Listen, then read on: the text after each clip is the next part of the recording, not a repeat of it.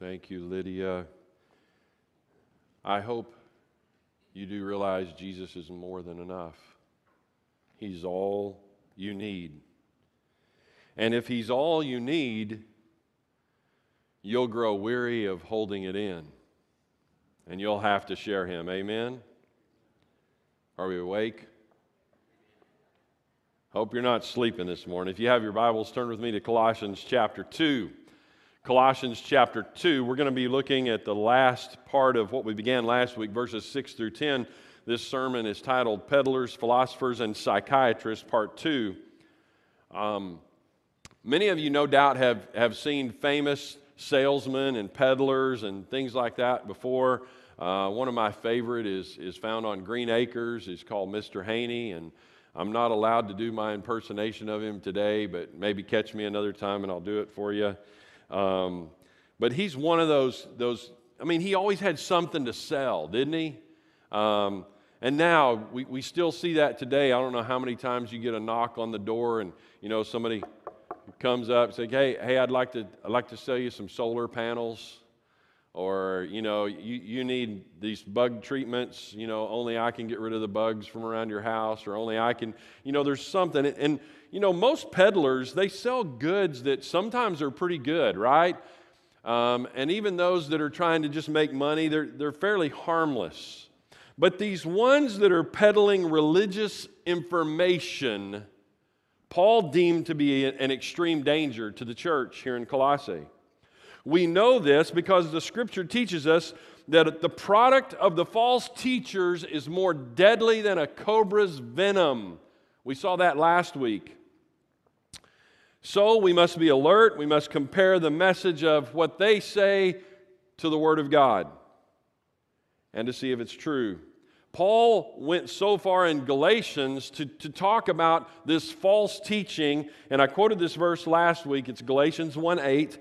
Paul writes, "But if even we, or an angel from heaven, should preach to you a gospel contrary to what we have preached to you, he is to be condemned to hell," is the wording. It says accursed, but that's what it means, okay? Paul, in this passage, is encouraging Christians to get answers from Christ alone. The song she just sang is about He's enough. He's all you need. I roll back in my mind as we sing Blessed Be Your Name. I remember my own kids playing that on guitar. It's like one of the first songs you learn to play on the guitar, And so they're playing that, and we sing that. And that song comes from the passage of Scripture in the book of Job, when Job has lost everything. And they come and say, well, what do you think about God now? And he says, what shall I do? Blessed be the God who gives and takes away. Blessed be His name. It doesn't matter if you have much or you have nothing. If you have Him, you have all you need. Blessed be His name. Paul wanted them to understand that. You're not to be seeking some satisfaction outside of Christ. So I want us to look at how we can overcome the world's solutions to life's problems. The world has many solutions, and Paul addresses those. In the first 5 verses of this text, Paul was concerned that the Colossians would have their minds and their hearts misled by persuasive arguments. It was Paul's love, it was Paul's longing to see them grow in the grace of Christ that drove him to help the church at Colossae. As he writes this letter, he began by cheering them on. Last week you could almost hear in his voice, come on, be disciplined. Come on, be stable. Stay firm to the rock. You can do it. That's my encouragement to you today, church. That's how you understand the mystery of the gospel. Be firm, be steady, be disciplined and stable. Before we look at this passage, I want us to pray, and I hope you'll listen, because he instructs the church, how am I to be disciplined? How do I stay stable? Well, he answers his own question here. Let's pray with me, if you would. Father, we come before you this morning. We give you thanks and praise. You're a holy and glorious God.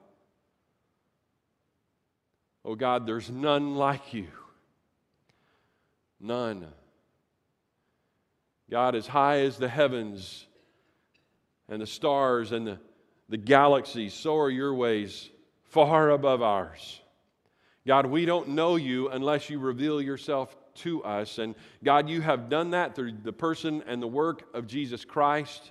And God, you do that through the power of your Spirit, which indwells the heart and life of each believer. And God, that Spirit reveals to us the truth of your word as it unfolds the mystery of this gospel we see. God, teach us according to your word and your truth. God, I pray that you would, God, keep me from allowing my opinions and thoughts to enter in. God, help people to only hear your word and allow your Spirit to speak to them through your word. We pray these things in the strong name of Jesus. Amen. Please stand with me as we read Colossians 2, beginning in verse 6 through 10. It says this: Therefore, as you received Christ Jesus, the Lord, so walk in him, rooted and built up in him, and established in the faith, just as you were taught, abounding in thanksgiving. See to it that no one takes you captive by philosophy and empty deceit, according to human tradition, according to the elemental spirits of the world, and not according to Christ. For in him the whole fullness of deity dwells bodily, and you have been filled in him, who is the head of all rule and authority. You may be seated. Paul is really answering in this text today that's followed the one we talked about last week. He's answering his own question or his own instruction: be disciplined and be stable. Now, before we get started, I have a question for you. Does God ask you to do something in Scripture that he will not empower you to do? No, absolutely not. Can you do it in your own strength is the question. And the answer is no, I cannot. You must be indwelt by the Spirit of God, which means you must know Christ as your Savior and Lord if you have any hope of being obedient to the Word.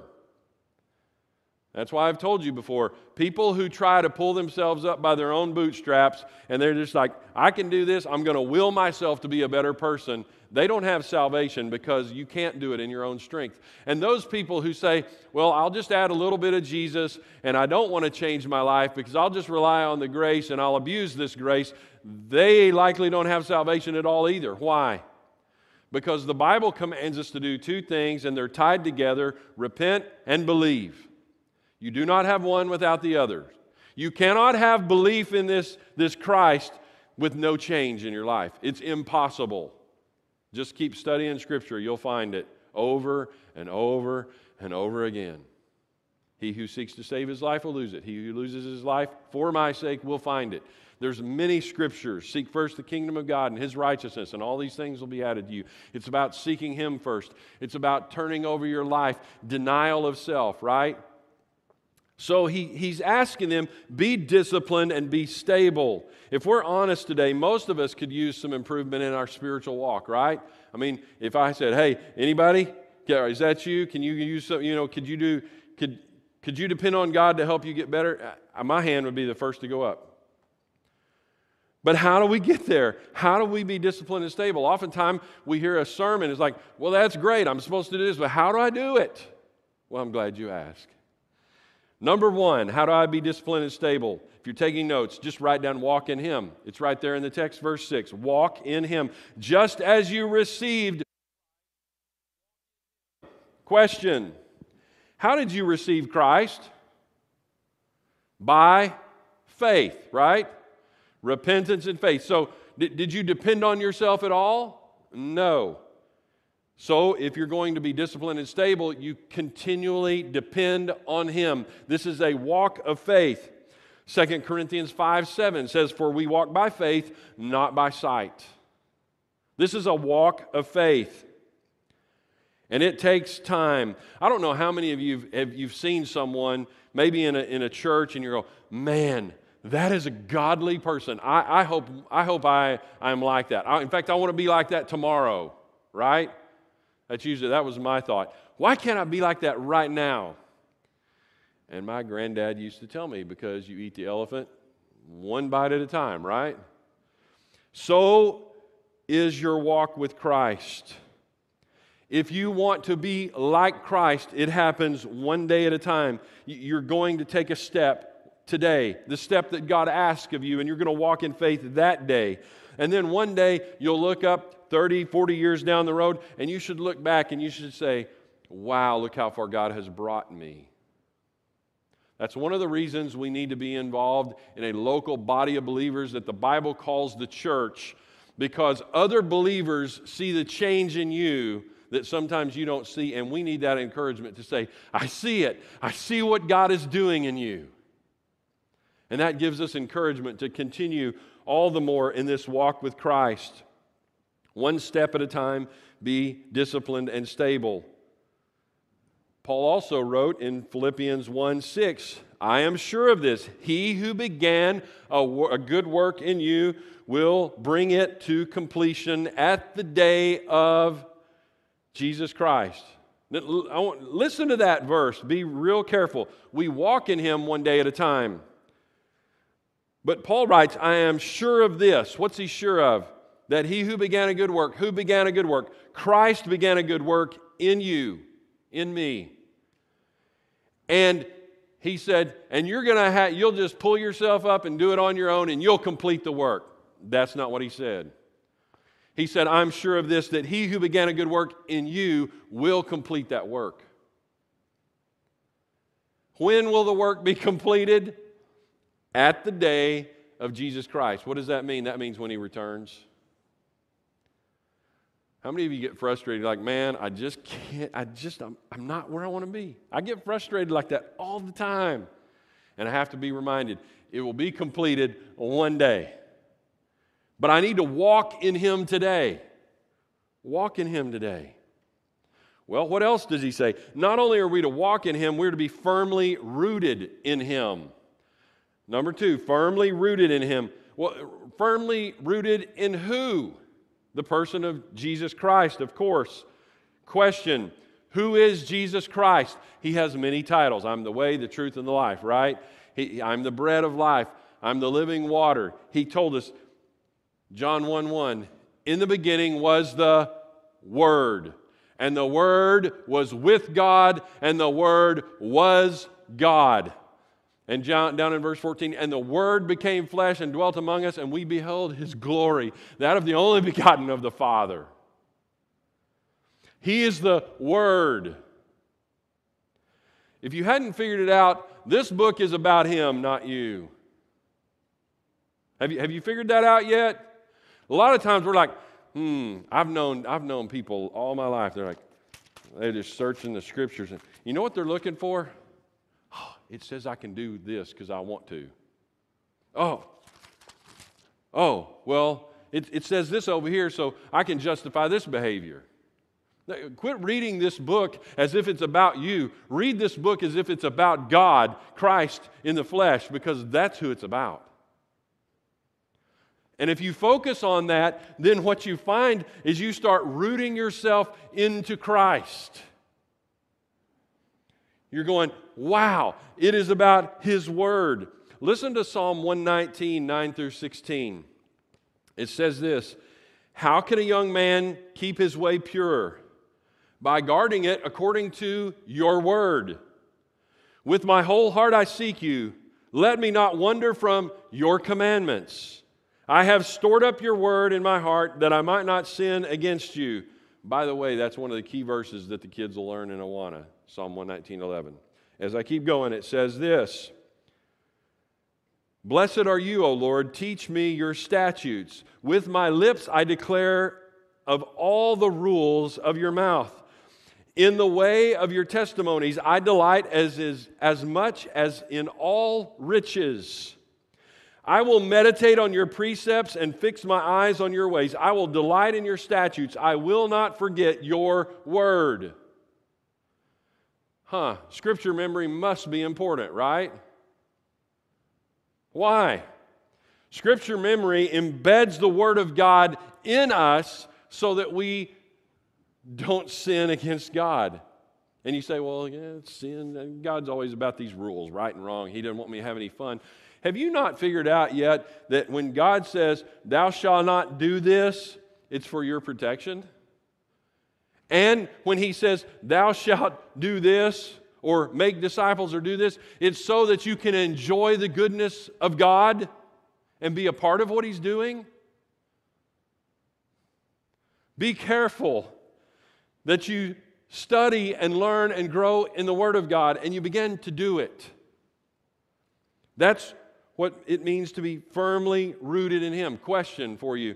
If they were to name this one faith council, you know, like you've seen that going on in our world. They're trying to merge a lot of the faiths, try to help them get along.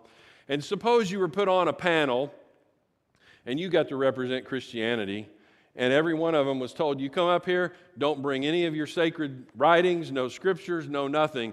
Let me ask you this. Could you defend Christianity? Could you even present it? That's a serious question. Did you know not so long ago in our churches, back over 100 years ago, maybe a little more than 100 years ago, you were declared a derelict father if you could not teach your kids the Scriptures.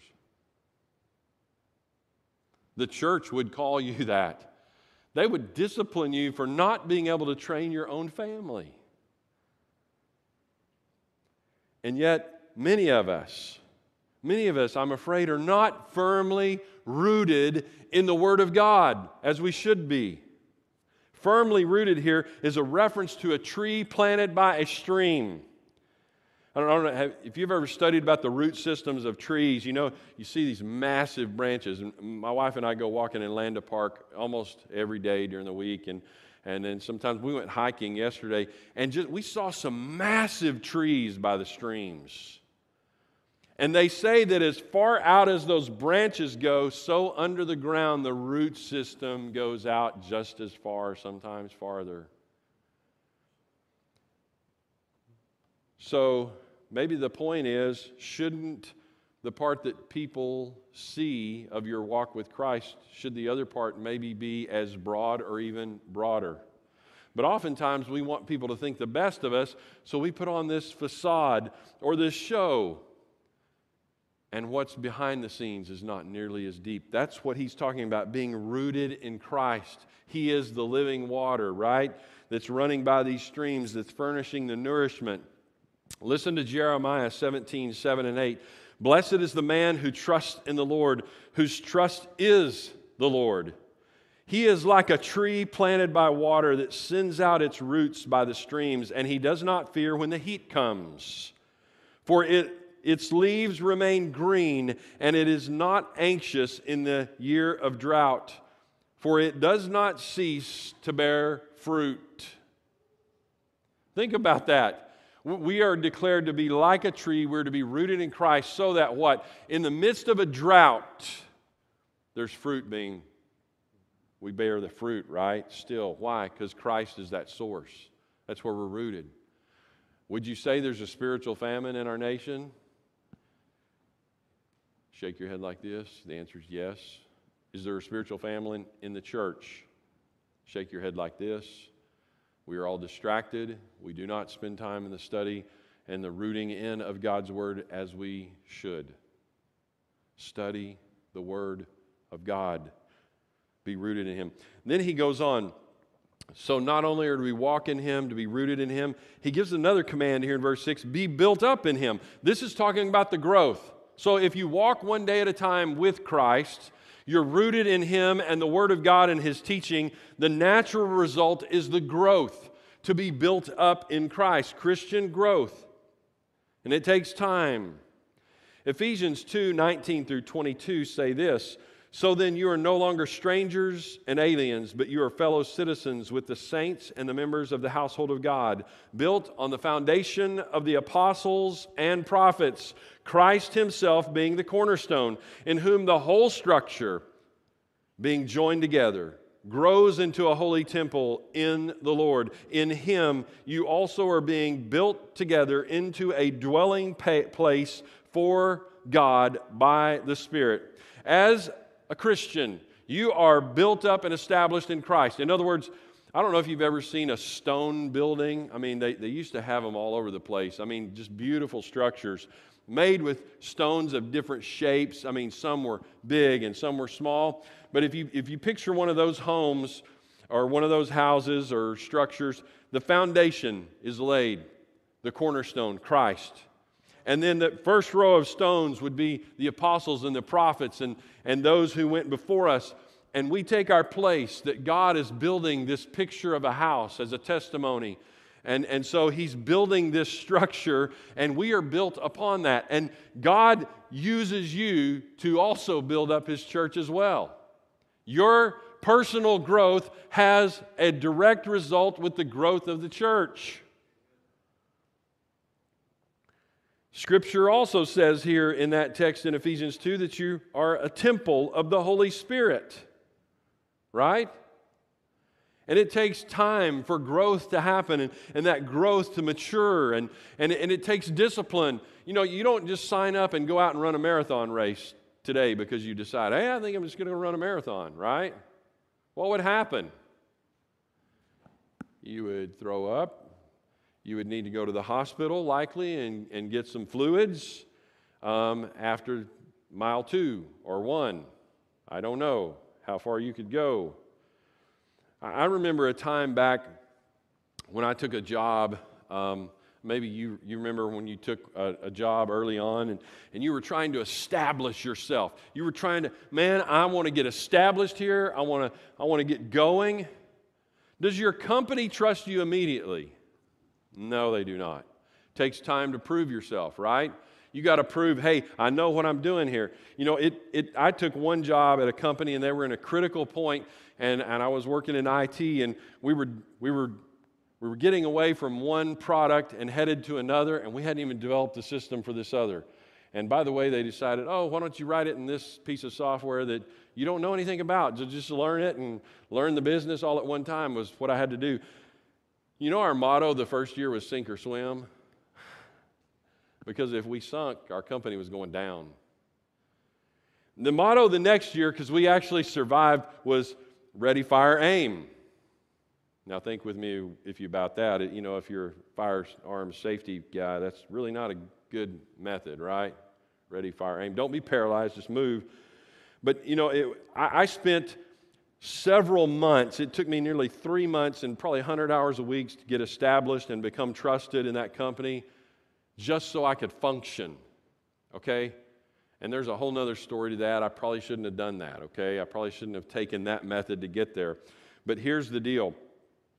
Our life with Christ, when we're born, we begin to realize we have eternal life, but we're just starting to grow. And it takes an investment of time, both personally, alone with the Lord, but with His people, if you want to grow into a person of God who is trusted to be built upon that foundation of the church, so it's built up so others can lay themselves on that same foundation, that teaching.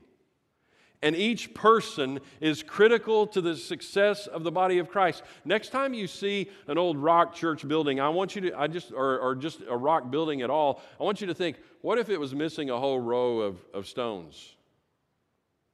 You know, it's coming down, right? And so when we think about the importance of each person in the body of Christ, think about that. You are critical to the growth and to the development of God's church. He uses you to grow not only yourself, but others around you.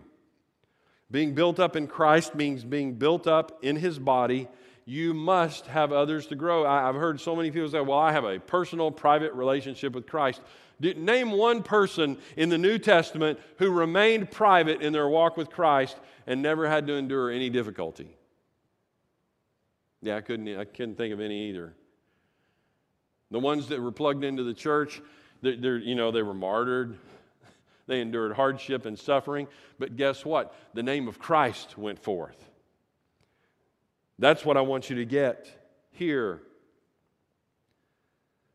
Luke 6:47 through 49, Jesus telling a story. It's told in another one of the Gospels as well. And we sing a children's song about it as well. It says this, everyone who comes to me and hears my words and acts on them, I will show you whom he is like. He is like a man building a house who dug deep and laid a foundation on the rock. And when the flood occurred and the torrent burst against the house and it could not shake it because it had been well built, but the one who has heard and has not acted accordingly is like the man who built a house on the ground without any foundation. The guy who built on the sand, in the other gospel says. And the torrent burst against it, and immediately it collapsed, and the ruin of that house was great. You can hear it now, right? The wise man built his house upon the rock. The wise man built, and get this, whether it's built on the rock or the sand, notice in Jesus' teaching, the same storm came to both. Storms come in life. The difference is whether you stand or whether you fail is not based on you, it's based on what you're anchored to. Christ, the rock, the only foundation of the church. And so, verse 7, he's like, hey, you're going to be built up in Him. You walk in Him. You're rooted in Him. You're built up in Him. And the next thing we find out is the result. Verse 7, look with me there. The latter part of it. Just as you were taught, abounding in thanksgiving. That's the result. Hey, I am walking in Him, rooted in Him, built up in Him, established in the faith, just as you were taught, and now you're abounding in thanksgiving. That is the result. If you want to see someone who's walking with Christ, there's a heart of thanksgiving. And that's one of those amen or oh me verses, right? Amen, I think I can do that. Or oh me, that's not me. I tend to lean towards grumbling and complaining. And I've had some oh me moments this week. I'm just going to confess to you. I didn't have a heart of thanksgiving and gratitude. Part of our discipline and training is that we live out with a heart of gratitude. Question, how many of you like exercise? Yeah, some of you. How many of you like to just go, how many of you like to go run 5 miles? Let's go. Crazy people like that, right? I walk every day. I grew up, and I was always the big boy. And I know that shocks y'all. But anyway, I didn't like running long distances because it took a lot more work. And I was like, well, in physics it says work equals force times distance. I'm doing more work than everybody else because I'm bigger, was my mentality. But I didn't like it. But here's what I did like. When I got done exercising for long periods of time, even though I was exhausted, I felt better. You been there? Yeah. This is what discipline and a stable walk with life produces. It is hard work, it's disciplined work, and it takes effort, but the result is a heart of gratitude that is satisfied in Christ and Him alone. That's what it is. When the storms of life come, you're like, well, I'm going to have to endure and push through this one, but guess what? I'm satisfied because Christ is enough. Because on Christ's solid rock I stand, right? All other ground is sinking sand. Yeah, it's one of the, all these songs tend to come back to your mind. Listen, gratitude, and this is one thing that I think our culture does not get. You might want to write it down. Gratitude does not come from our accomplishments. Gratitude does not come from our accomplishments. We do something, and I'm the first one to tell you, I'll finish mowing my lawn. I'm like, yeah, it's done. That looks good. I like it. And I want my wife. I was like, baby, somebody did a good job with this lawn, didn't they? And she's like, yeah, it looks pretty good. I'm like, what? Are you kidding me? This looks fantastic. But gratitude should not come from our accomplishments. Where should it come from? Real gratitude comes from knowing that Jesus is enough. That's what you need to write down. Real gratitude comes from knowing Jesus is enough.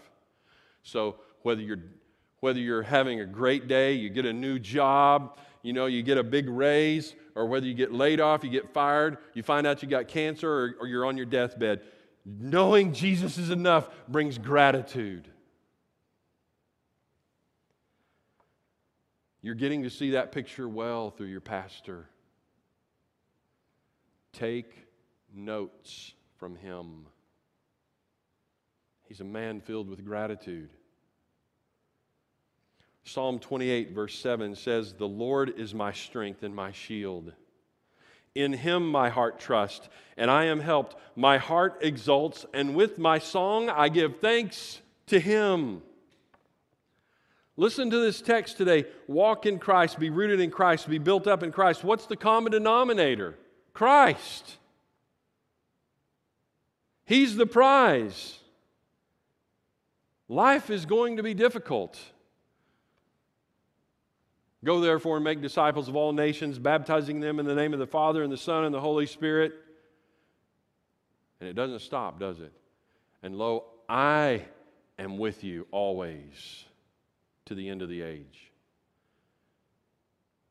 You see, there's difficulty along the way, but He is with you. And back up before the command of the Great Commission, all authority has been given to me in heaven and on earth. Go and make disciples, and I'll be with you. Teach them to observe all that I've commanded you, He said, right? And I'm with you. He's enough. How does your life display gratitude towards the Lord? Next in this text, there's a warning that gets issued, and it's this in verse 8. Don't become a slave. To what? To the world. Verse 8. Don't become a slave. He's issuing a warning. See to it that no one takes you captive. See to it that no one makes you a slave. Paul would later write in Galatians 5:1, "It was for freedom that Christ set us free. Therefore keep standing firm and do not be subject again to the yoke of slavery." He's talking about sin. Sin enslaves you. You were born a slave to sin. There's only two choices in this world. You will either be a slave to sin or you will be a slave to Christ. There's no middle ground. So, it was for freedom that Christ set you free, and now you're tied to Him. Quit going back to that old life. He came to die not only for your sin, He came to die to set you free from it. And so Paul's issuing a warning. Don't become a slave to the world. Well, what are we a slave to? He lists a few things here. I'm going to give them to you. Don't become a slave to the philosophy of the day or deceit. Philosophy means beliefs or a way of thinking or loving wisdom. Would you not say that our culture thinks they're wise? Yeah, they do. They've got all the answers. Ask them. They'll tell you. You know, it's not evil to seek wisdom, but it becomes evil when men seek wisdom apart from Christ. When He's not enough. It's wrong. Here it describes a man's attempt to find out through his own intellect and reach things that can be known. You remember I told you they were battling Gnosticism? It's the gaining of knowledge to reach a deity, to appease a deity. 1 Corinthians 2:14 says, "But the natural man does not accept the things of the Spirit of God, for they are foolishness to him. He cannot understand them." If you're listening and getting your philosophy from TV and your favorite news station, you're hearing it from the wrong source. Here's your source. Go back to it. It gives you a lot of instruction. You're like, yeah, I know, because it agrees with what I believe. Nope. I promise you, there's some things in this book, if you read it, you'll find it may not fit your political platform. I'm sorry. Because it says to be kind to foreigners. What are those people? Those are people coming across the border. Oh, well, that's not my platform. I'm picking on you a little, right? But if we let some wise philosophy set our agenda, we miss what the instruction of the Word of God says. And the Word of God tells us how to treat people, right? Amen or oh me. It says don't murder. Well, that one I can get behind, right? Make sure this is your standard and not man. Well, he also talks about not only a philosophy, he talks about empty deceit. What is he referring to? He's talking about the false teachings of the day who deem that they have secret truths to offer. Oh, if you'll just come listen to me, I will give you enlightenment, right?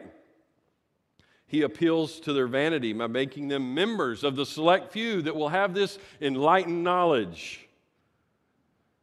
Have we seen that in our culture? You roll back the clock, Reverend Sun Young Moon, David Koresh, guy by the name of Joseph Smith, Islam. There's all these religions of the world that deem that they have these secret truths and they're apart from Christ. If you haven't figured it out yet, God's word's under attack, and Christ is under attack. There is a battle going on. Don't give in and become a slave to the philosophy of the day. Just say, oh, it won't matter. It does matter. It does matter. Hold fast, hold firm to the truths of God's word. What philosophy of the day have you bought into that's not scriptural? A lot of times we think something is scriptural because we've heard it enough, but we've not read enough out of the Word of God. It is not okay for people to believe what they want about God if He hasn't said it. Knowing information or feeling God is not enough. And truth is just simply not relative. It's absolute. Well, what else does he say? Don't become a slave to the traditions of men or worldly principles. Traditions of men means religious teachings invented by men. These are people who gave the appearance of being very godly people. If you remember the teachings of what the Pharisees did, right? You mean the Pharisees were really good with the law. In fact, Jesus said, if your righteousness does not exceed that of the Pharisees, you've got no hope of entering the kingdom of God. Uh-oh. They knew the law, didn't they? I mean, they had it down to the point where they had all these laws about the Sabbath, so that when Jesus came along and He healed someone on the Sabbath, they're like, oh no, you can't do that. That's against the laws of the Sabbath. Did you know they had some laws with the Sabbath that were so minute and minuscule that God did not give, that you were limited on the number of steps you could take away from your home on the Sabbath? You know what they did? They were really smart, though. They knew they could get around this law. You know how they did it? Well, let's see. Today is day before the Sabbath, and tomorrow I know I've got to go over there. And so if I'll leave my toothbrush here and my home is here, then anywhere I have a possession can be deemed my home, so I can walk so many steps here and pick up my toothbrush, and now this is my home. And now I can walk this many steps over here. They had it down to that kind of an art. They could create their own laws and then break them. These are what we call the traditions of men and worldly principles. They appear to be good, but they are very ungodly at the core. Question. This isn't a problem anymore, but it used to be a problem years ago. Do any of you know why we meet at 11 o'clock on Sunday morning? Do you know the church established 11 a.m. as the time to meet because the farmers needed to have time to do their chores and they could get there by 11? That's the only reason. If you go study church history in America, that's why we meet at 11 o'clock. Like, wow, I never knew why. It's what we've always done. We've got to meet at 11. You know, churches have argued over meeting times. Silly, isn't it? We've got to push aside traditions of men and focus on the Word of God. You see, the important part is being focused on Christ and not anything else. No doubt you've heard this before, and the basic principles of the world offer us rituals, Jewish rituals, ceremonies, ordinances in which people hope to find favor with God. And you've heard it said, hey, nothing's free. And that is true. Even when it comes to salvation was not free. It cost Jesus His life, right? So it was not, but it's free to you, right? For by grace you've been saved through faith, not of yourselves, not of works. It is the gift of God. You don't pay a dime for it, right? It is free to you, but it cost Christ his life. And Paul reminds them of that. Look in verse 9 and 10 as we conclude. He's indicating Jesus Christ. In him you are made complete. Okay? He's like, look, you need to be disciplined. You need to be stable. Here's how you do it. Walk in him. Be rooted in him. Grow in him. Have a heart of gratitude. Oh, by the way, don't get deceived and pulled into this deception of the world. They're going to try to philosophize you. They're going to try to trick you. They're going to even try to get you to create some traditions, some religious traditions. But listen, it is Christ who is the head of the church, not the pastor, not a deacon, not anyone else. Not the person that lives the longest or has the most money or, whatever criteria. He is the head over the church. He had power over all creation. We saw that, didn't we? Not in chapter 1. He is in charge. So Paul is reminding him, you are complete because of Christ and nothing else. Be a slave to Christ and find complete joy and thankfulness in him. Few questions before we go. Are you deceived by the world around you today? The view of modernism, that worldview says, I feel or I think. I've been in churches and I've been in Bible studies. I've led Bible studies, and I'll be going through here and I'll ask a question, and somebody invariably will raise their hand and say, well, I feel or I think. And I'm real quick, and I'll listen to what they have to say, and hopefully it's tied to the Word of God, and I'll say, yeah, you feel or think that way because God's Word says it. But if it's out of line with God's Word, I'll have to say, well, where in God's Word do we see that? Because if it's not in God's Word, it's not good enough to think or feel something. The postmodern worldview tells us that truth is relative. I have my truth, you have your truth, I'm okay, you're okay. You believe the way you want, I'll believe the way I want. We're all meeting in the same place.